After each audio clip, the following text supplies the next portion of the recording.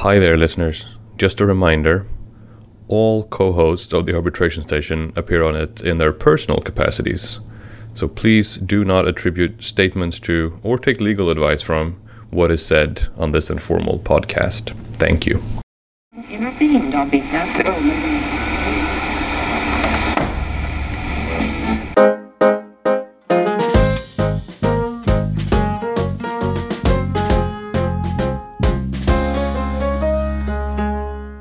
Hello and welcome to the Arbitration Station. My name is Brian Kotick and I'm here with Jan for another episode. And welcome back, Jan. Hi, Brian. How are you? Good. How are you? Nice to see you back in action. Thank you. Nice to see you too. And Brian, are you in Zagreb or are you in Istanbul? Neither. Why do you ask? So I'm asking because I think this coming week there are two competing arbitration events. One is the 27th Croatian Arbitration Days, and the second one is Istanbul Arbitration Week. And I have friends who go to both of these, and they argue with each other which one's better. Oh, really? I spoke at the Croatian one's in Zagreb, right? Yeah. Yeah, I spoke at that one. That was a good time. Oh, really? When did you? Oh, a couple of years ago, right when I moved to London. But I've never been to Istanbul Arbitration Week, I have to say. That sounds interesting. I've never been to Istanbul Arbitration Week, but people from our office are going, and it should be exciting. Yes. There's also, in October, there's Hong Kong Arbitration Week. That's, I believe, starts in the 6th of October, 16th of October to the 20th. So, are you planning to go? No, unfortunately not. I'm grounded for the rest of the autumn. But yeah, a lot going on. I guess everyone's back from summer and ready to kick off some arbitration conferencing. I was looking at the Hong Kong arbitration calendar, actually, the Arbitration Week calendar, and there seems to be two things that I've extracted as general trends, which segue quite nicely into our segments today. One is there's a lot about procedural unfairness and efficiency in arbitration, and another one is AI. And that leads me to our topics today, which is the first one is an interview that I have with Tim Robbins, who is an independent arbitrator but also serves as a tribunal secretary. And he just published an article called The Efficiency Apex, Rethinking the Approach to Procedure in International Commercial Arbitration.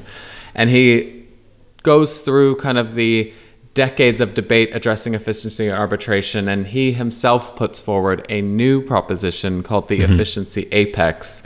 And I won't go into it in this introduction, but I'll leave it as a cliffhanger on his unique approach on how tribunals should kind of address efficiency in like a formulaic, and even proposing a template of what questions should be asked at the initial phase of the arbitration to pursue efficiency. That sounds really interesting. I am really looking forward to hearing to editing it later. But yeah, exactly. I wish Joel was here because he would make a joke about Tim Robbins or Shawshank Redemption or something like that. Oh yeah. But since he's not here, we don't have any. We don't you have made any the joke dad jokes instead, that's for sure. And then you're going to lead our happy fun time. Yes. Brian, I don't know if you are too, but I'm a bit tired of talking about AI and in general terms, how it's going to take over our industry and our lives and everything, which it will, and I'm really excited about it. But I was thinking if we should offer our listeners some concrete, practical tips how to use and harness this power in their everyday lives. I think that's a great idea because, as you say, we talked about it in one of our earlier episodes in general. And then Sadia made the point saying the difference between future lawyers is not going to be that it will replace us. It's going to be it's going to differentiate lawyers that know how to use AI and those that do not. So hopefully you're going to provide us with a little groundwork on how to harness the energy. I like that, harness the capability. Yes. And that's not all. As a bonus in this episode, We will have Simon Camilleri coming back. I don't know if you remember, he was our expert on the third episode this year, because the Law Commission has published its final report on the reform of the Arbitration Act 1996. And the final report includes draft legislation. So we'll have Simon to comment on that briefly. That's great, an update. We very rarely have that on this podcast, so I'm glad we're actually following up with... we pose a lot of questions and not a lot of answers, so that's great. Yeah. I think this will be good. Looking forward to it. All right, well, let's start with Tim Robbins.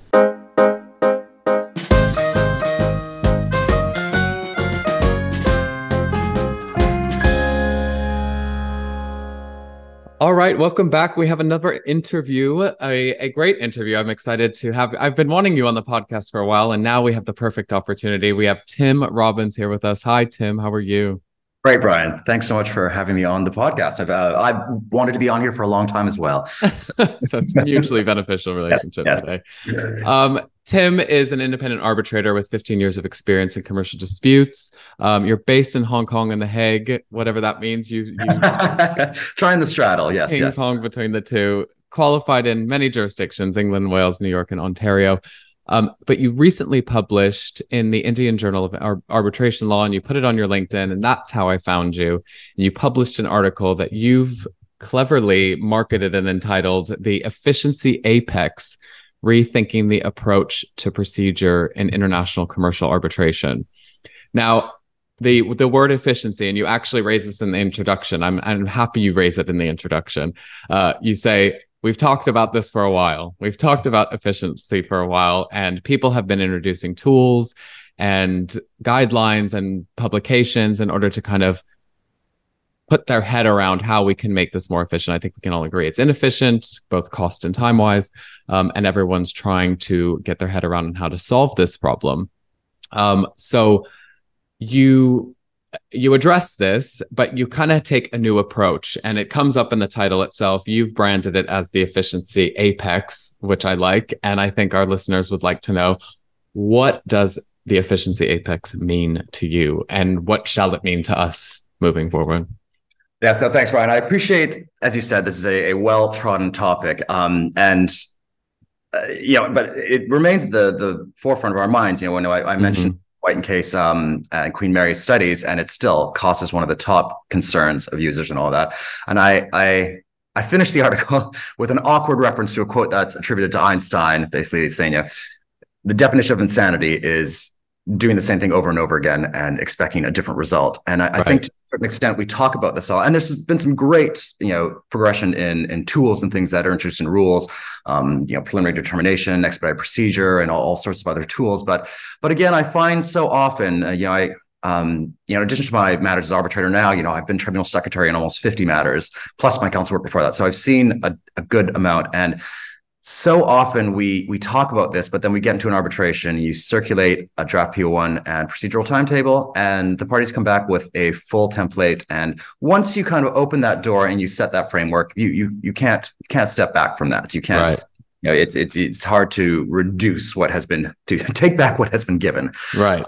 And so my basic premise of the article is that we need to rethink our approach. Instead of starting the arbitration with that full framework, and think, okay, well, what we can remove and how can we be efficient? We kind of start with, okay, well, we have a request or a notice of arbitration and the answer or the equivalent document. What else do we need? So I think starting from there, and what else do we need? And very few disputes obviously would start and stop at that phase. No one counsel want that. But I think really taking a hard approach and rethinking that. And so obviously, this is all good and well to talk about this in the abstract, but obviously the practical realities it's much more difficult. The tribunal in particular has very limited information at the outset of an arbitration. And so the way I try to frame it is I try to find what are the objectives of an arbitration. So I discuss those and then basically say that the objective, taking those into consideration, is to get to this efficiency apex, this ideal spot of where procedure and substance kind of meet. So the objectives of arbitration, as you will see in the article, one is, it's to produce an enforceable reward that is correct as efficiently as possible. And I discuss, I'm not sure at this point how in depth we want to go into those details. But basically the key is to find the point where, the enforceability aspects, I think I highlight those from the New York Convention that are most relevant for procedure. But then it's the correct award that is the difficult one, because it's not a requirement, but obviously it's something we should aspire to in arbitration. I think parties and the system require us to want to have correct awards to the extent that's possible, for the integrity of arbitration. And so the focus is on the tribunal receiving enough information to determine the issues before it. That's right. Yes. And so when that has been achieved, I argue the efficiency apex has been reached.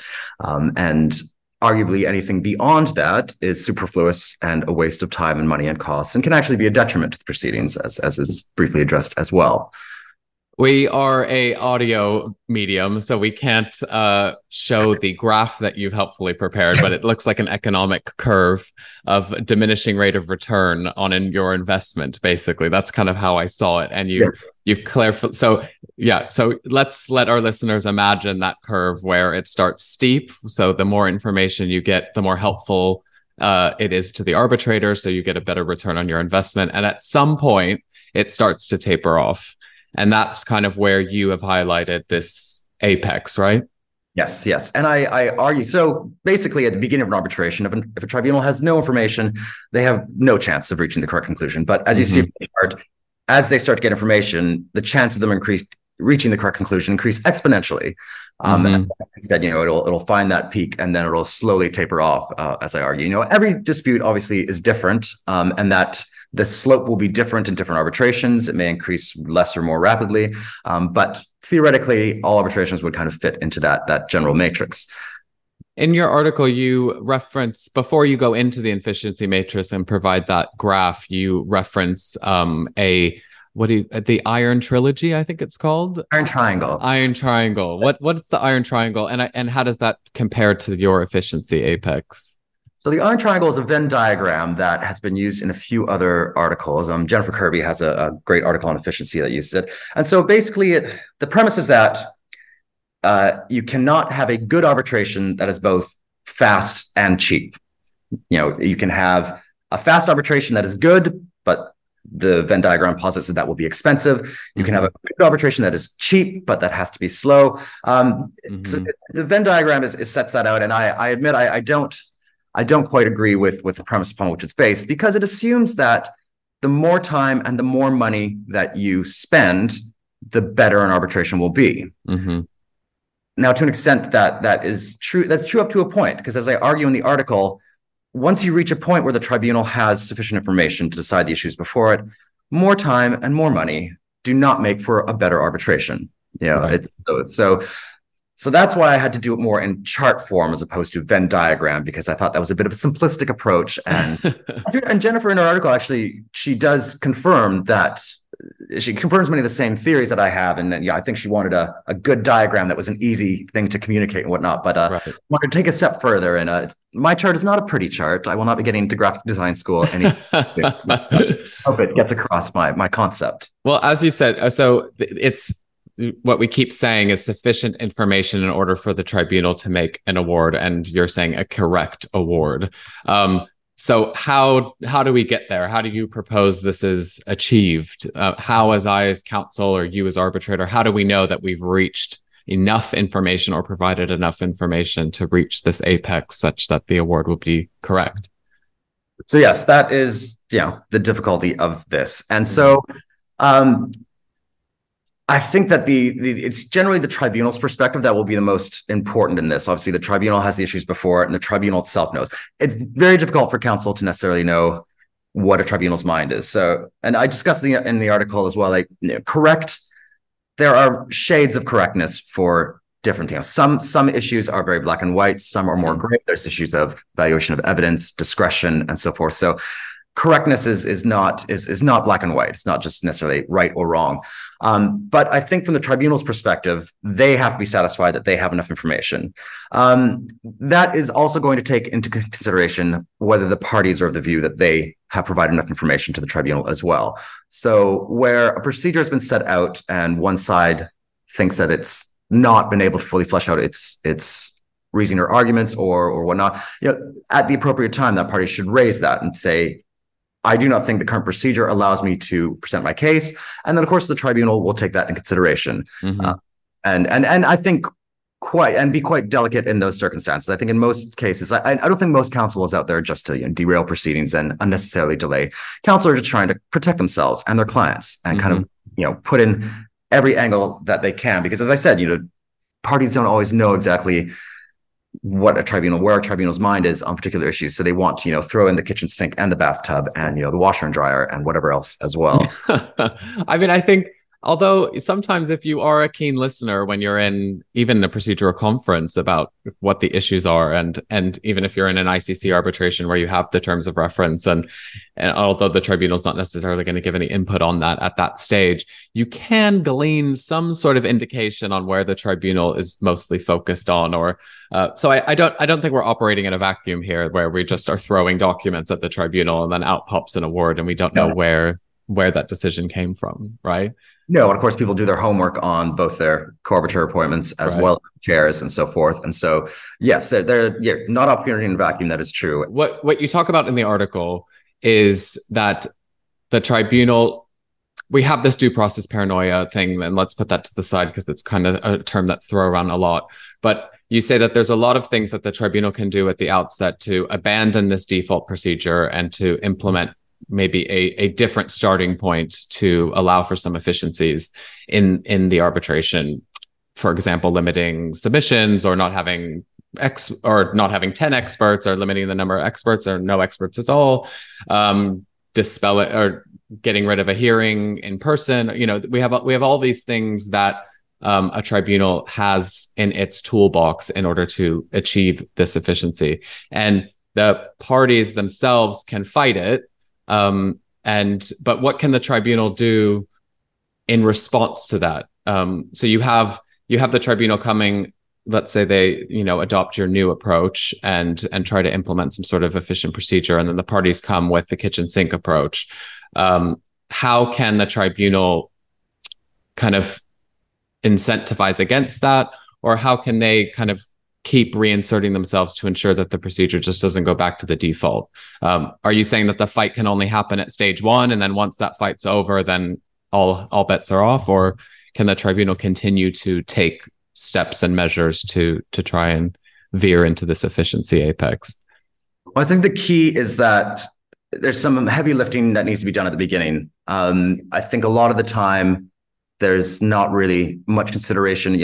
A tribunal will review the documents when they get them, but I don't think they really dive into it at that point with a view to trying to refine and structure the proceedings as efficiently as possible for that arbitration. I think so. As I said at the beginning, the focus should very much be, it's going to take a bit of a hands-on approach by both the tribunal and the parties, because sometimes the parties as well, respondents may not have been fully aware of many of the facts of the dispute by that point, and that just a short time frame for their initial documents to go in. But I think when you look at procedure, I think tribunals need to have a bit more confidence. We talked about the due process paranoia, but when you think about it, parties agree to arbitration. This is a consensual process where they agree on procedure that will govern.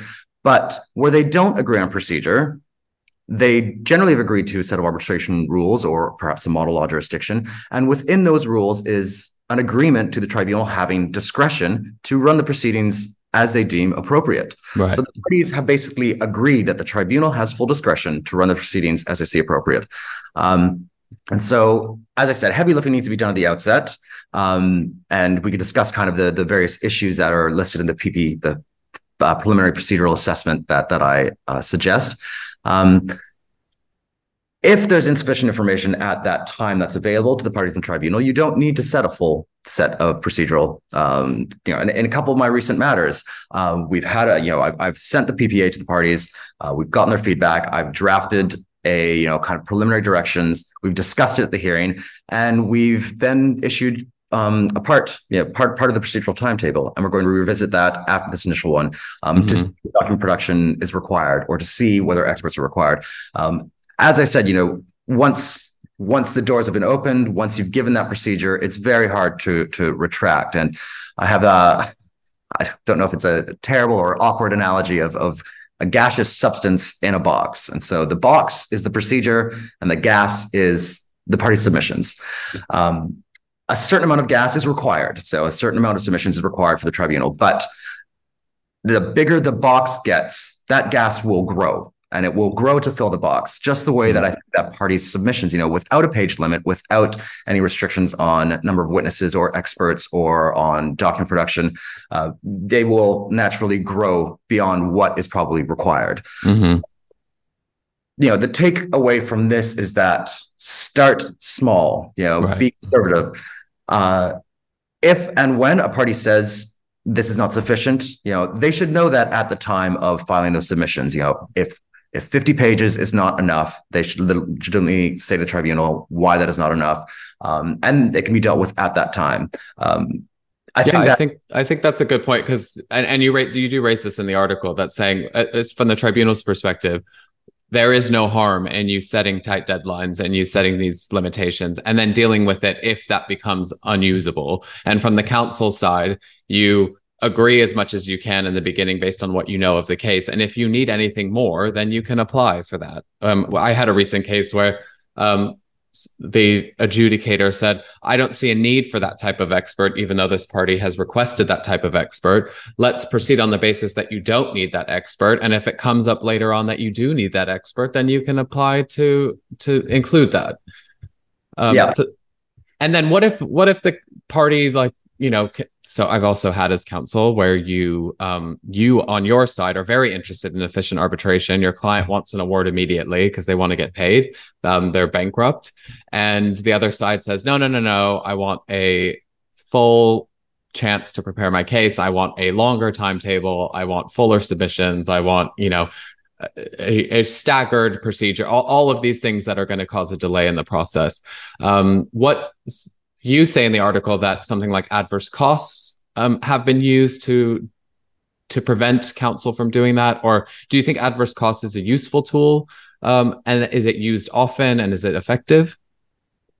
So I think it works well as a punitive measure. At the end of an arbitration, obviously you have the benefit of hindsight, and the party that either should have conceded certain points or that clearly had a bad case on the merits and was just using this for delay, that it can be used, quite effectively. And there needs to be some level of recourse, to punish the party that took advantage of the process and to reward the party that had a valid claim or valid defense.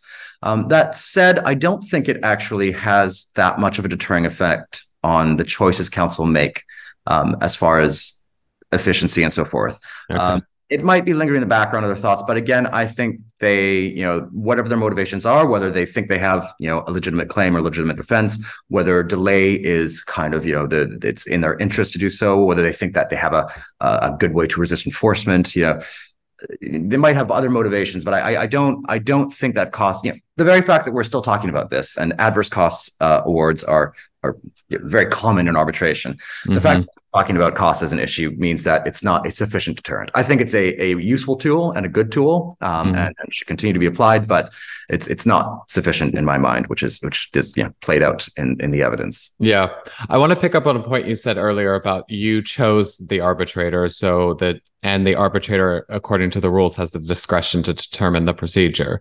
I liked that in the article because it does kind of put the onus on the counsel, saying, okay, look at the rules. In the rules, the tribunal has discretion to determine the procedure. Who determines the tribunal? You do. So you should leave it up to them to make these decisions. So how do you see the interplay of party autonomy and this adjustments to the procedure? So I think in most cases where parties agree, that autonomy, rarely I think would a tribunal override party agreement unless it's outrageous, the 3 years till, to a hearing and so forth. Very rare circumstances where a tribunal would override party agreement. However, where the parties disagree, which they often do on matters of procedure, it's up to the tribunal to weigh both sides and come to an appropriate decision. And so I discuss as well, one of the principles for enforcement is equality of treatment of the parties.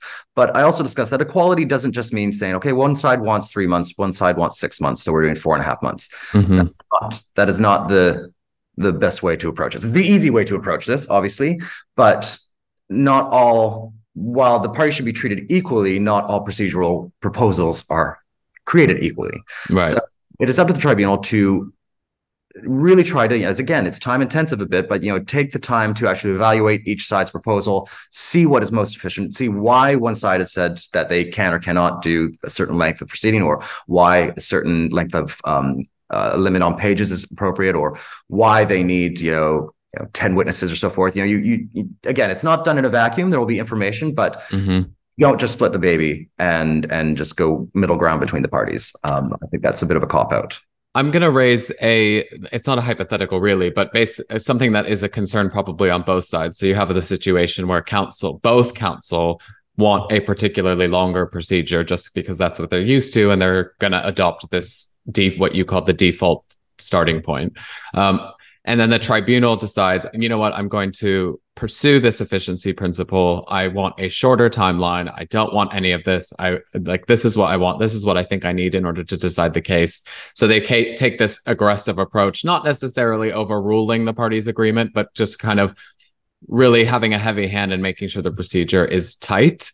Do you think that there's any concerns that a tribunal should have in making this, short procedure, or having all of these limitations on the procedure to make it efficient?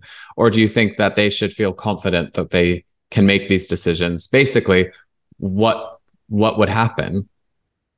So I think that a tribunal obviously needs to take the views of the parties into serious consideration, obviously.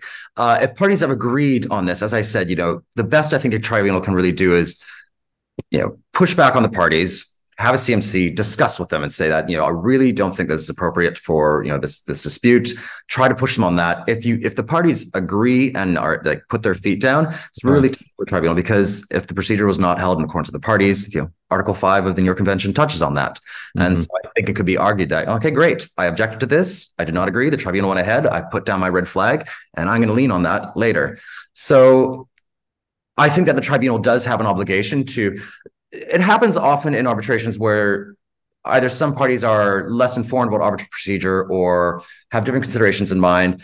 I think the tribunal not only has a job to kind of arbitrate the dispute, govern the proceedings, but also to coach and educate the parties where they might not appreciate the nature of the flexibility of the proceedings, of potential consequences of having these longer proceedings, adverse cost awards and so much. So I think the tribunal has an obligation to, where they can, educate the parties and help them come to a more reasonable agreement.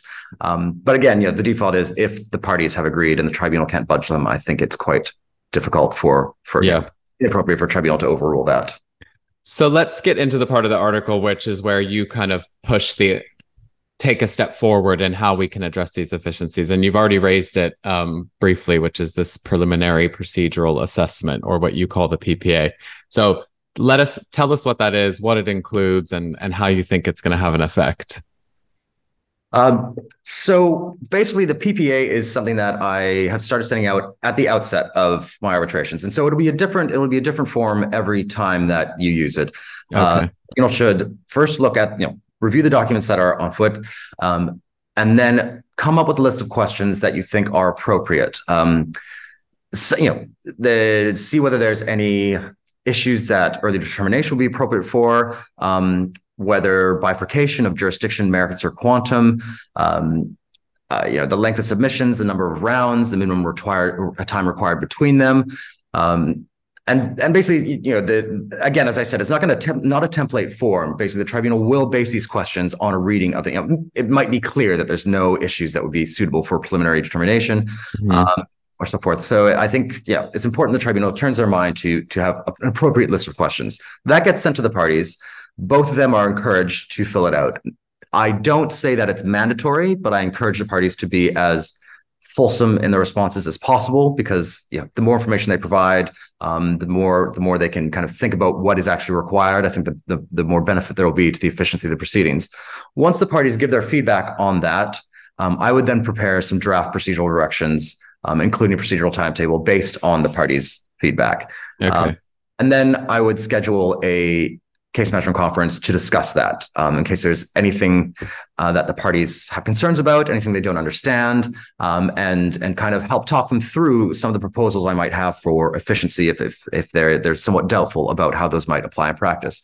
And again, as I said, it's not a bad thing if you don't fix the full timetable at the beginning. I think, as you said, where there's uncertainty as to whether or not expert evidence is required, unclear whether document production will be helpful or useful in this case. Those are things that can be put off to a future date, and it's not a short CMC to you get the parties' views in an email. You have a short CMC to address these things. That's not a huge time expenditure if you can avert a lot of wastage for unnecessary steps and unnecessary submissions and so forth.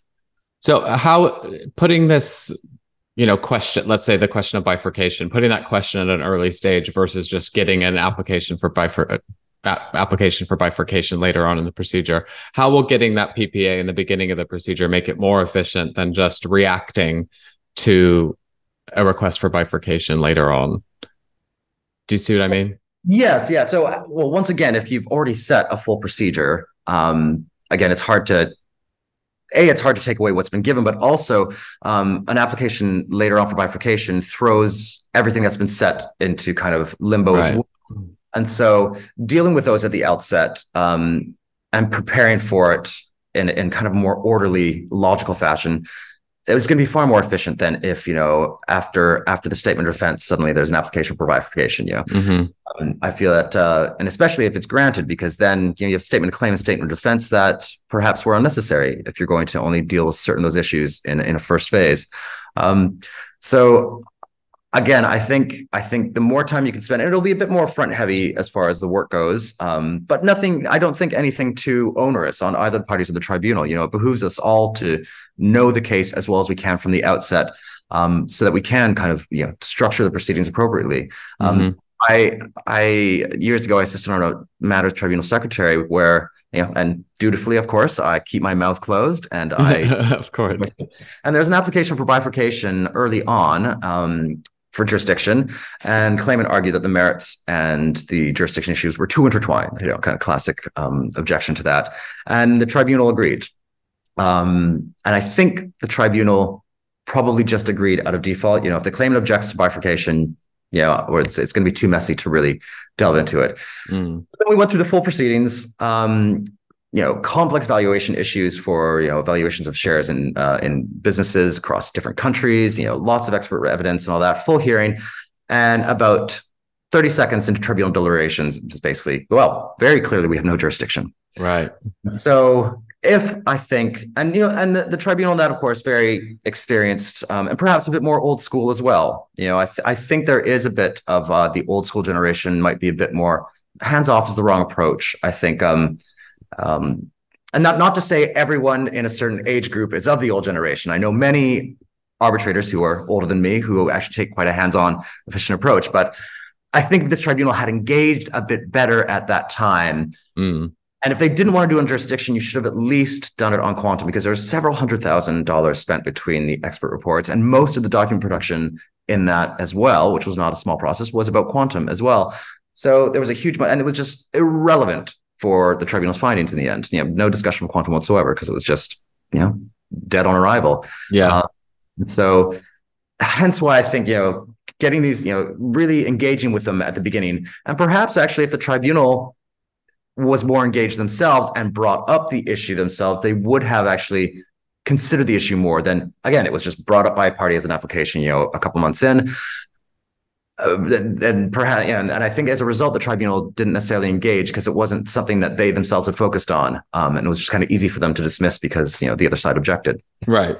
No, I mean, obviously it takes a bit of engagement from the tribunal. I had a case recently that's now settled, thank goodness, but it had to deal with a suite of contracts, some of which did not even have an arbitration clause. And obviously there was an objection to jurisdiction there, and they decided that they would decide jurisdiction at the end. And it was like, some of these really glaring issues that could actually be decided. So obviously it takes some engagement. To kind of wrap this up, I would think, and I would hope that at some point you do publish a template because for the PPA, because I think and it could be a checklist, and basically all the things that you can consider, and then that can be adapted. So maybe like things to think about. I think maybe in your next article you can have a template PPA that people could use. Obviously there will be more articles on efficiency. I've not in the subject, and I actually I have some more radical procedural proposals that I've left out of this article that I've workshopped a bit, and I think some will be ready for the light of day. But I think we do need to push ourselves on this, and we do need to, as I said, doing the same thing over and over again has not done us any favors, and we do need to really think about how to reverse. I, of course, am not ignorant. This is not going to be a panacea for all issues and suddenly solve. There will be inefficiencies in every arbitration. One cannot see all avenues, and the benefit of hindsight. You can think, oh well, of course that was unnecessary, or of course we should have done that. But that doesn't mean we shouldn't try. And definitely smarter about how we approach this. Just take some checking in every now and again. Yes. Well, congratulations on the article, and thank you for joining us today. It's great to hear. Thank you. It was absolutely fantastic talking to you, and thank you for taking interest in my article.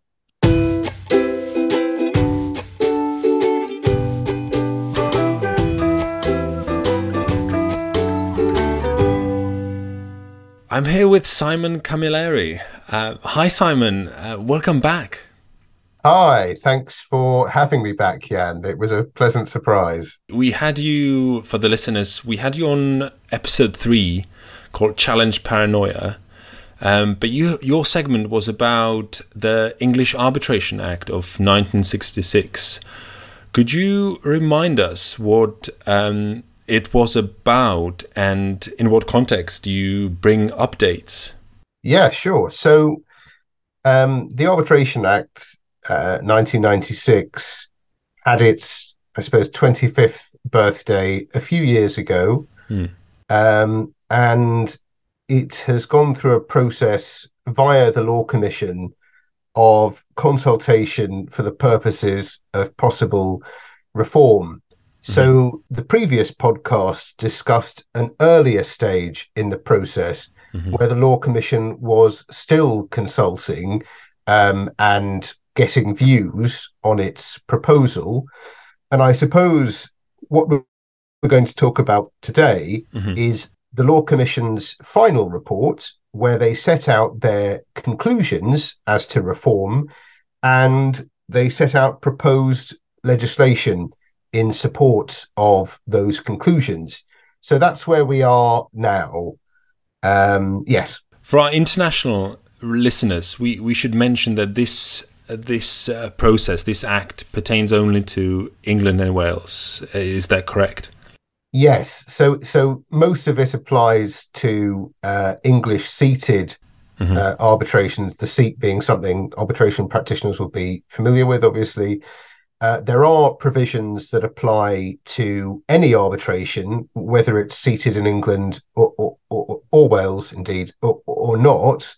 But it's a primarily, I suppose you could call it, English-centric act. Great. I might have a silly question for you. You know Oscars, the Academy Awards? Yes. I always wondered who's the Academy? Who are the people who choose what film and actors and actors win? So I was curious. Do you know? So who sits at the Law Commission? Who's the commission? Do we know? Oh, thank God! I thought you were going to ask me who sits on the Oscars committee, which I don't know the answer to. I still don't know. No, nobody does. In terms of the Law Commission, it's usually chaired by somebody important and then supported by a series of other important lawyers with expertise in the area that is being consulted on. In this case, the Law Commission was chaired by the Right Honourable Lord Justice Green, which, as his name suggests, means he's a Court of Appeal judge. And then there were various other people involved in the process of preparing the report. So that is a hopefully short and comprehensive answer to your question. And we should remind our listeners that the final report, is based on feedback from the English arbitration community. Yeah, so various people have commented on the proposals, whether through the form of academic articles or by way of responding to the consultation directly. So I think Boy Schiller, as far as I remember, was one of the consultees, but I might be wrong. Well, various law firms were, I think, is probably the best way of putting it. I think that's correct. Yeah. Yes. Yeah. So that's it's involved the legal community very heavily, for sure. And actually, when we talk about where they've ended up in their proposals, that demonstrates how involved the legal community has been in the approach, and continues to be. Everyone's talking about these proposals at the moment. Yes, I haven't looked into them in depth, but I've seen loads of statuses on LinkedIn and posts about it. Could you give us a brief roadmap of the updates that you chose to talk about for us today? So, do you want to know about the final report, or how we've got there? The final report. Sure. Okay. So, the final report, there's nothing, I suppose, eye-opening in it. It touches on the areas that I think everyone thought it would, and the conclusions. I mean, if I was to sum up the final report, it's sort of light touch reform as opposed to wholesale reform. And I'll just go through the sort of the big issues, and then very briefly talk about the smaller issues that have come up. Not smaller in terms of importance, but just in the way that they've been addressed in the report. So probably the biggest topic, and the one that was most discussed, is Section 67 of the Arbitration Act relating to jurisdictional challenges. There was a lot of discussion about this. The Law Commission had originally proposed reforming Section 67 in a very sort of heavy way. Where they've come out, which is consistent with their position in their second consultation report, is that they don't think Section 67 itself needs to be reformed.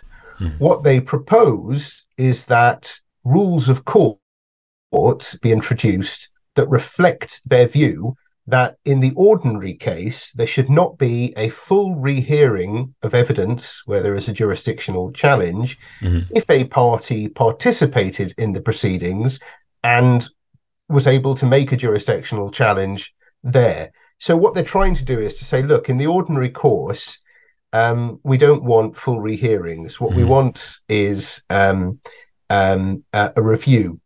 That, of course, doesn't apply if the party didn't participate in the proceedings. Then you would have a full hearing because there is no rehearing. That is light touch. In terms of where that takes us, it's actually quite interesting that we're having this discussion today, the 10th of October, because the day before, the 9th of October, Mrs. Justice Cockerill, who was formerly the sort of chief judge of the Commercial Court, gave her view on some of these proposals, including Section 67, by reference to the statistics. And she made the point that there aren't that many jurisdictional challenges in the round, and the courts, in a way, have been perfectly capable of managing jurisdictional challenges where they come up, and the courts shouldn't be overly constrained in continuing to do that job. Now, I think actually the approach of introducing rules of court allows that level of flexibility, because you're not going to have a strict statutory rule that says no rehearings. You have rules of court that say no rehearings unless in the interests of justice. So that's Section 67. The next big one, as it were, is the introduction of a rule that says that the arbitration agreement the governing law of the arbitration agreement will either be that expressly chosen by the parties, or it will be the law of the seat. Right. Now, that is a move away from the current law under Enker and Chubb, which placed far more reliance on the law of the underlying agreement, the matrix contract. The Law Commission's proposal also appears to remove the ability to say that there is an implied choice of law under the arbitration agreement. That is perhaps a little bit more surprising, but the idea of the proposal is to try and streamline things, to avoid big arguments over what the governing law is. We will see whether that is successful in practice, but that is the aim. And Romani, was this yeah, sure.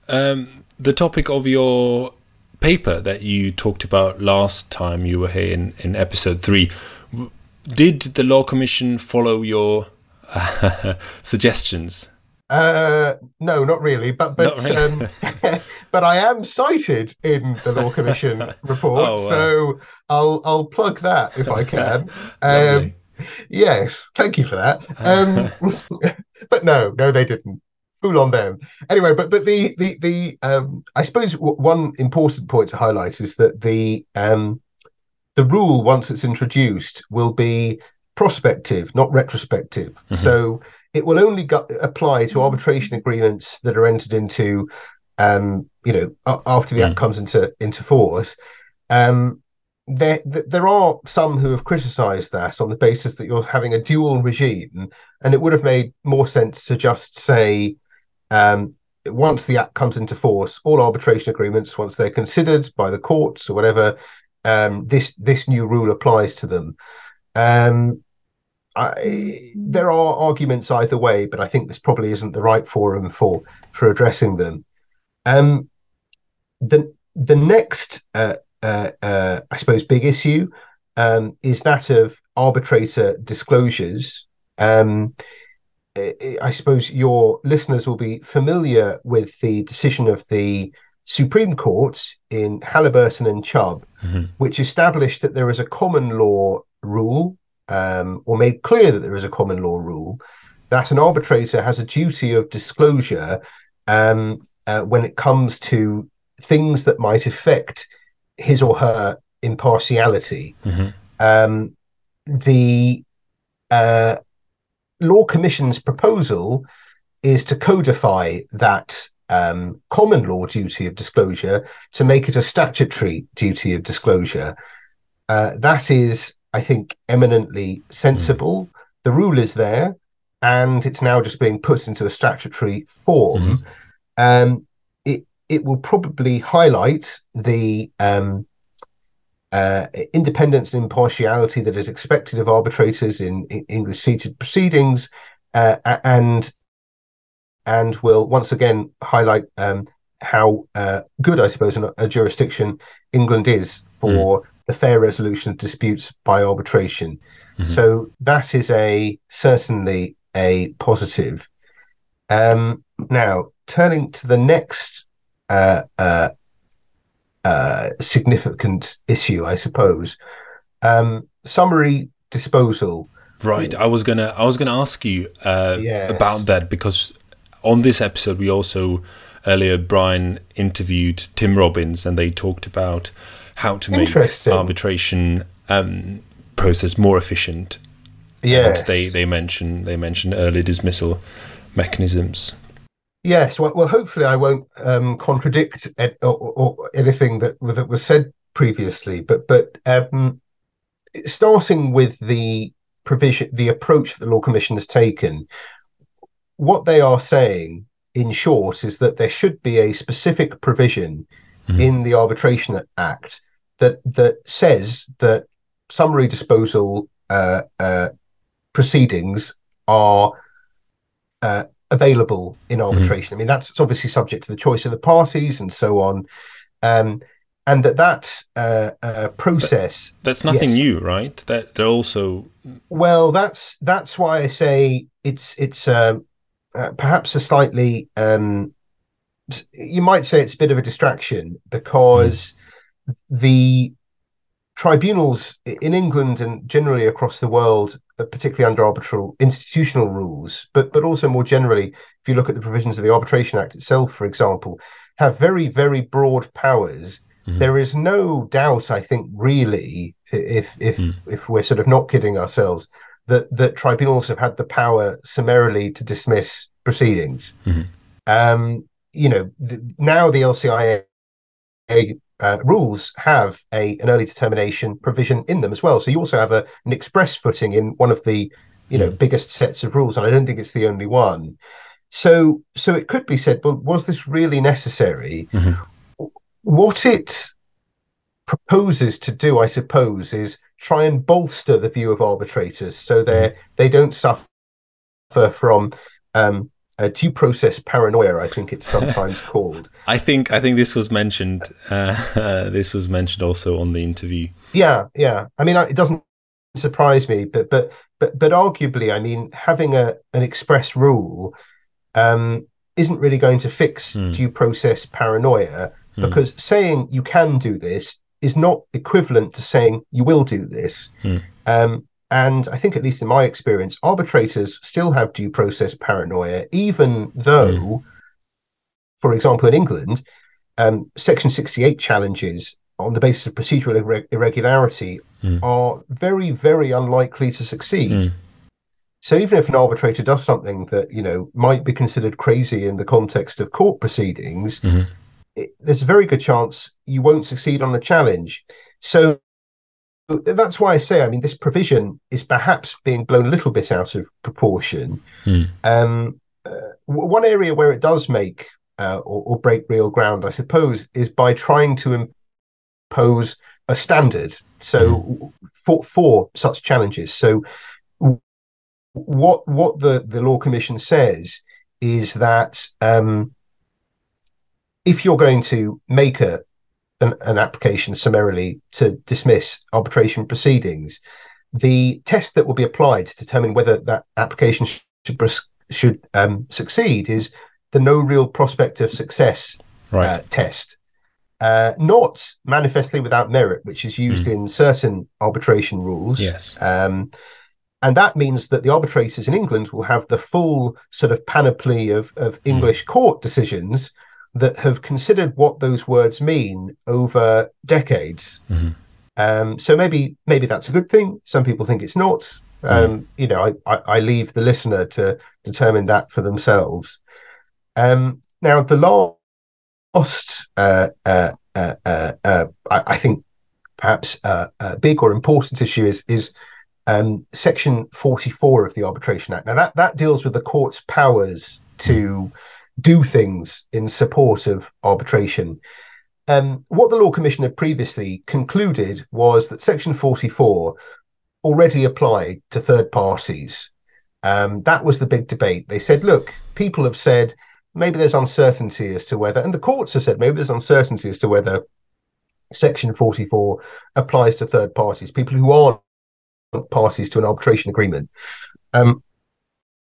And the Law Commission said, look, if you look at these provisions practically, they do apply to third parties. But what they've done is propose that Section 44 be clarified so that it's clear that it applies to third parties.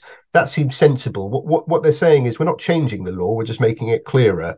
And sometimes that's a good thing. But that clarity comes with an added important point, which is that the Section 44 will also make clear that if a third party appeals a Section 44 order against them, for example, compelling them not to deal with property or to turn over documents or whatever it might be, they can appeal in the ordinary way. They're not subject to the restrictions that apply to a party under Section 44 or under various provisions of the Arbitration Act. That makes a lot of sense. They're still third parties. So that's good, I think. Now, just touching very briefly on some of the sort of smaller issues, smaller because the Law Commission basically didn't really decide to address them. Right. A whistle-stop tour of these, confidentiality. One of the debates that's raged for years, I think, is everyone sort of knows that arbitrations in England are confidential. There's an implied duty of confidentiality and so on. I mean, it's part of the makeup of arbitration in England. And the Law Commission was asked whether there should now be an express duty, and they said, no, we're not going to touch this. We don't think it's right to do so, and we should let the common law develop as it does, and as it continues to. Makes a lot of sense. There might be certain types of arbitrations where there shouldn't be a duty of confidentiality, for example, involving public bodies. One might say that. People have different views. Arbitral rules very often nowadays have their own guidance, if not specific provisions relating to confidentiality. Again, the LCIA rules very clear on that. So it makes sense to just leave it be. Another one was Section 69. Section 69 is the provision of the Arbitration Act that deals with appeals on a point of law. There was a view that provision should be removed. And the Law Commission, I think, originally suggested something along those lines. That was not reacted to very well amongst the legal community. And so Section 69 is staying in place. Again, it kind of makes sense. It's quite hard to bring a Section 69 appeal. There are lots of arbitral rules that don't allow you to bring appeals on a point of law. And where those rules, such as the NMAA terms, for example, don't provide for or don't exclude the power, it could be said that they envisioned that it would be possible. So leaving things as they are in that sense seems to make sense. An area that perhaps was viewed as slightly more controversial is the issue of discrimination in arbitration. So there was a suggestion that the Arbitration Act should contain provisions that, I suppose, import bits all of the Equality Act 2010 into arbitration, so that the appointment of arbitrators is subject to that act. That isn't where the Law Commission has gone. That's not because they don't consider discrimination to be an important or unimportant issue. It's that they just don't think that they're the right people to deal with it. And you might have some sympathy with that view, because the issue of discrimination raises a number of issues that are perhaps not for the arbitral community or arbitral lawyers to look at, but for government to look at and so on. So perhaps that was sensible. Finally, the issue of trusts. This is a strange one. There was, I think, a throwaway comment in one of the Law Commission's reports where they said, an arbitration agreement in a trust deed isn't really an arbitration agreement, and it's questionable whether that arbitration agreement would actually do anything.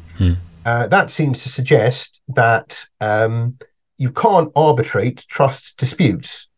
There are lots of technical reasons why that might be correct on an interpretation of the Arbitration Act, but it's quite difficult, I think, in some ways, because trust disputes, you can imagine, especially with big families, wealthy families, they might want the privacy of arbitration to deal with their assets. So that is probably going to end up being the subject of its own reform proposals. Just to note that there are countries, most notably the Bahamas, where they introduced specific reforms to deal with this issue, making clear that a arbitration agreement in a trust deed is binding. So that might be something to look out for and to look forward to, and we can all put in our consultation responses and complain about things for another few months before another report comes out. But I think that's basically it. Yeah, and I don't know whether you wanted me to address anything else, but those are the key points, I think. Thank you so much, Simon, for your insightful updates. And who knows, maybe there will be another major update, and for that we'll be sure to call you back. Oh, that's very much appreciated. Thank you, Jan. And hopefully somebody somewhere finds this useful.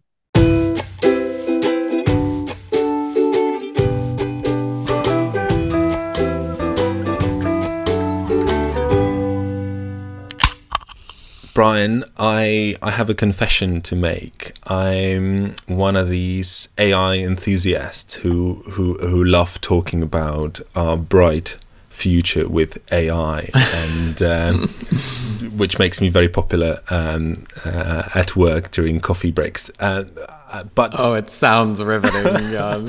I know. So what do you think? Where do you stand? I embrace it. As you, I'm optimistic. I have to say that I have a limited knowledge of it, but I am using it. I use it, I would say, 3 times a week. So not, but at a very basic level. But I am optimistic, and I need to learn more. Great. No, let's jump right to how we can learn more, and let's leave sort of the high level discussions about what the trends are and where the industry is going for the Hong Kong arbitration days, for example. Yeah. So, Brian, we've established that your practice does not have armies of paralegals and legal assistants and interns. That's right. So what do you do if, say, a client sends you 50 emails and with attachments, and each are relevant to a letter that you need to send tomorrow, the next day? That's interesting you ask, and I'm not even saying that for the purposes of radio talk. I had a recent case. It was a construction case, and we got basically a data room shared with us with, I think it was 5 gigabytes of documents to be synthesized and analyzed, and some of them were not even OCR compatible, so I couldn't even search term. And basically, what we do is we go through it manually. Oh my goodness. Okay. Well then. Okay. Well, I think in that case, it makes sense to just quickly get a platform, e-discovery platform, set up. There are quite good ones, competitive ones. So this is big leagues for me. Sometimes I want to talk about if there's 100 emails or something that you need to do quickly without, and say the client cannot afford a robust e-discovery system. What do you do then? Do you presumably go through it manually? Yeah. Oh my goodness! I do you feel bad for me? I do, and there's how ChatGPT. We talked about what it can't do at the moment. Yeah.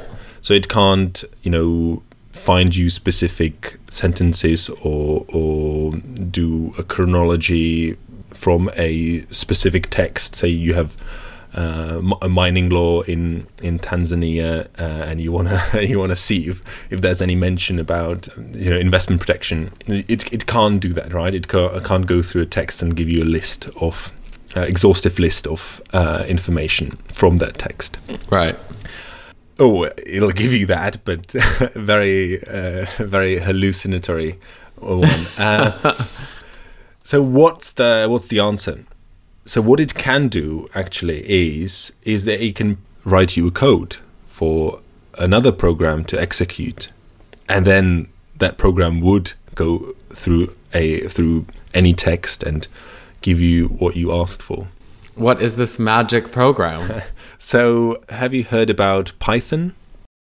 The snake? Yeah. So the programming language is called Python, and I think ChatGPT can do all sorts of programming languages, but just to explain it simply, if you prompt ChatGPT, can you write me a code which would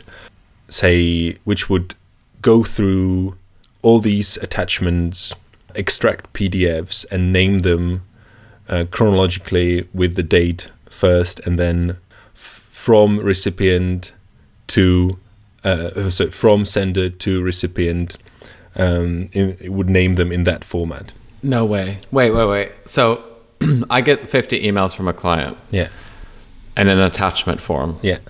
And I asked ChatGPT, can you go through those? So that I don't have to open anything. It's gonna be able to write a code that's gonna go into each email, look at the sender, look at the recipient. Yeah.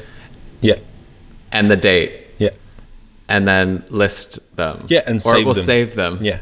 Yeah. Oh my god. Okay. That's but then if you ask for a Python, you have to specify Python code. Then it'll say sure, here it is, and then it just probably you can disregard what it writes. The code itself, it'll be in a table, so you just copy that and paste it to Python that you download from. It's a free download, Python? It's a free download. You probably have to have a fight with your IT first, but for those who succeed, the rewards are sweet in that you just copy and paste it, and then ask ChatGPT, okay, what part of the code should I change so that I can choose the place where all these emails, all these attachments are saved. And it'll tell you, and in highlighted in red. So the only thing you have to do in your coding, at the start of your coding career, is to change the directory, the path directory, and then just press enter, and it'll execute the command, the code. Then with Python, I will have to upload all of the documents. No, right? So it'll. Okay, in this example, you'd have to direct it to where your emails are saved. So presumably we're talking about Windows, Outlook, right? So I don't need to upload anything. It will go through my computer. No. And if for example your PC would have the Outlook somehow protected, you would then have to probably drag and drop your emails. Save it locally. Yeah, locally. Right. So if, for example, I have in a construction case and I have 100 letters exchanged between the parties, I have them all saved in PDF in a folder on my desktop, and I want Python to identify any document that contains language relating to delay. Yeah, you can do that. So it just goes through all the PDFs, and it'll create a document. You'd have to specify I want to create a notepad document which contains the names of the documents that contain the delay or what you want. I think. Okay, I have another question. Yeah. Now I'm just telling you all the things that I've had struggled with and see if they could be simplified. What if you get another party's submission and you want to review a certain section quickly in order to talk to your client and advise them? Can they present a summary of any text? No, so that's what ChatGPT does. That's the large language models. Python is your programming language for Windows tasks. For So what I use it, for example, if now we have a fancy software for it, but before we had that, I would use a code from ChatGPT, a Python code, to insert exhibit numbers in, like to swap the X in footnotes with exhibit numbers. Oh, right. So when you're like putting in your footnotes and you just put a placeholder X. For example. Or I would, sometimes you have to exhibit a foreign language document and you need a translation. So I'd have translations I would get from a translation company, would save in Word, and then I would have the originals in PDFs. So I would write a code.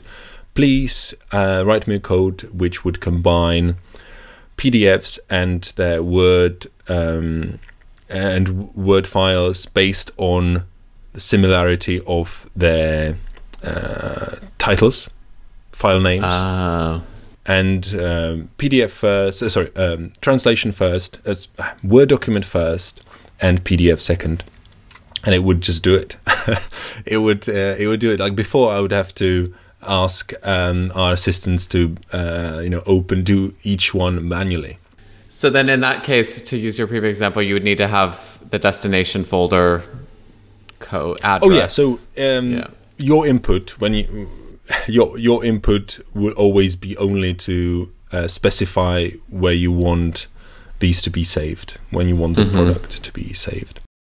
Well, I think I need to download Python to understand exactly what that platform looks like. It takes a few weeks to get used to it, and trials and errors. And the best thing about ChatGPT and AI is that it just you can copy the code and say, is there a mistake, or it's not working, and it'll say, oh, maybe try this, or say, I can't seem to execute the code. What do I do? And it will just hold your hand and tell you. Yeah, so if you're saying I can't find the documents that I've created, that bundled with the translations, where are they? Yeah. Without judging, without like... It's not a sassy Siri application. That is amazing, actually.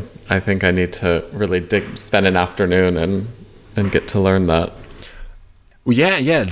Please do, and let me know how it goes, because it's the first step. It's overcoming the fear of when you get the code. It just looks very daunting and say, oh, how? But then all you do is just copy and paste. What about hyperlinking? Yeah, it can do hyperlinking. So what would the question be to ChatGPT, saying, okay, I have my Word document submission and I have my bundle of exhibits? Yeah, it'll. So its problem. I haven't succeeded in. I know it can do it because it just said, yeah, sure, here's the code when I asked it, but I couldn't make it work because if you have it in footnotes, there's it's a bit trickier, I think, for. I see. So especially if you have it in PDF footnotes and in Word footnotes, if you have a draft. So that's a bit tricky, but it can definitely do it. So just a few more stupid questions to ChatGPT. Yeah, exactly. Well, I'm excited to try this out. Yeah, please do, and give us an update next time. As you know, for anything, even when we were learning new programs on computers, you do have to do trial and error, and it does just take a little bit of time. And I know a lot of people don't have time, but imagine how much time you can save when you actually figure it out. I think we should have an Arbitration Station seminar where you live show us sharing your screen on how to do it, and it could be an educational material for everyone. Okay, I need a few more months, I think. But I'll make if I come across like a very useful prompt, I'll definitely share it. Well, this has been I like practical as private practice lawyers instead of academics. I like the practical side of things. So thank you for imparting your wisdom. Oh, my pleasure. All right. Well, with that, thank you for this episode. Thanks to, we miss Joel and Sadia. We give them our best, and we'll see you next time. Thanks, Brian. See you next time.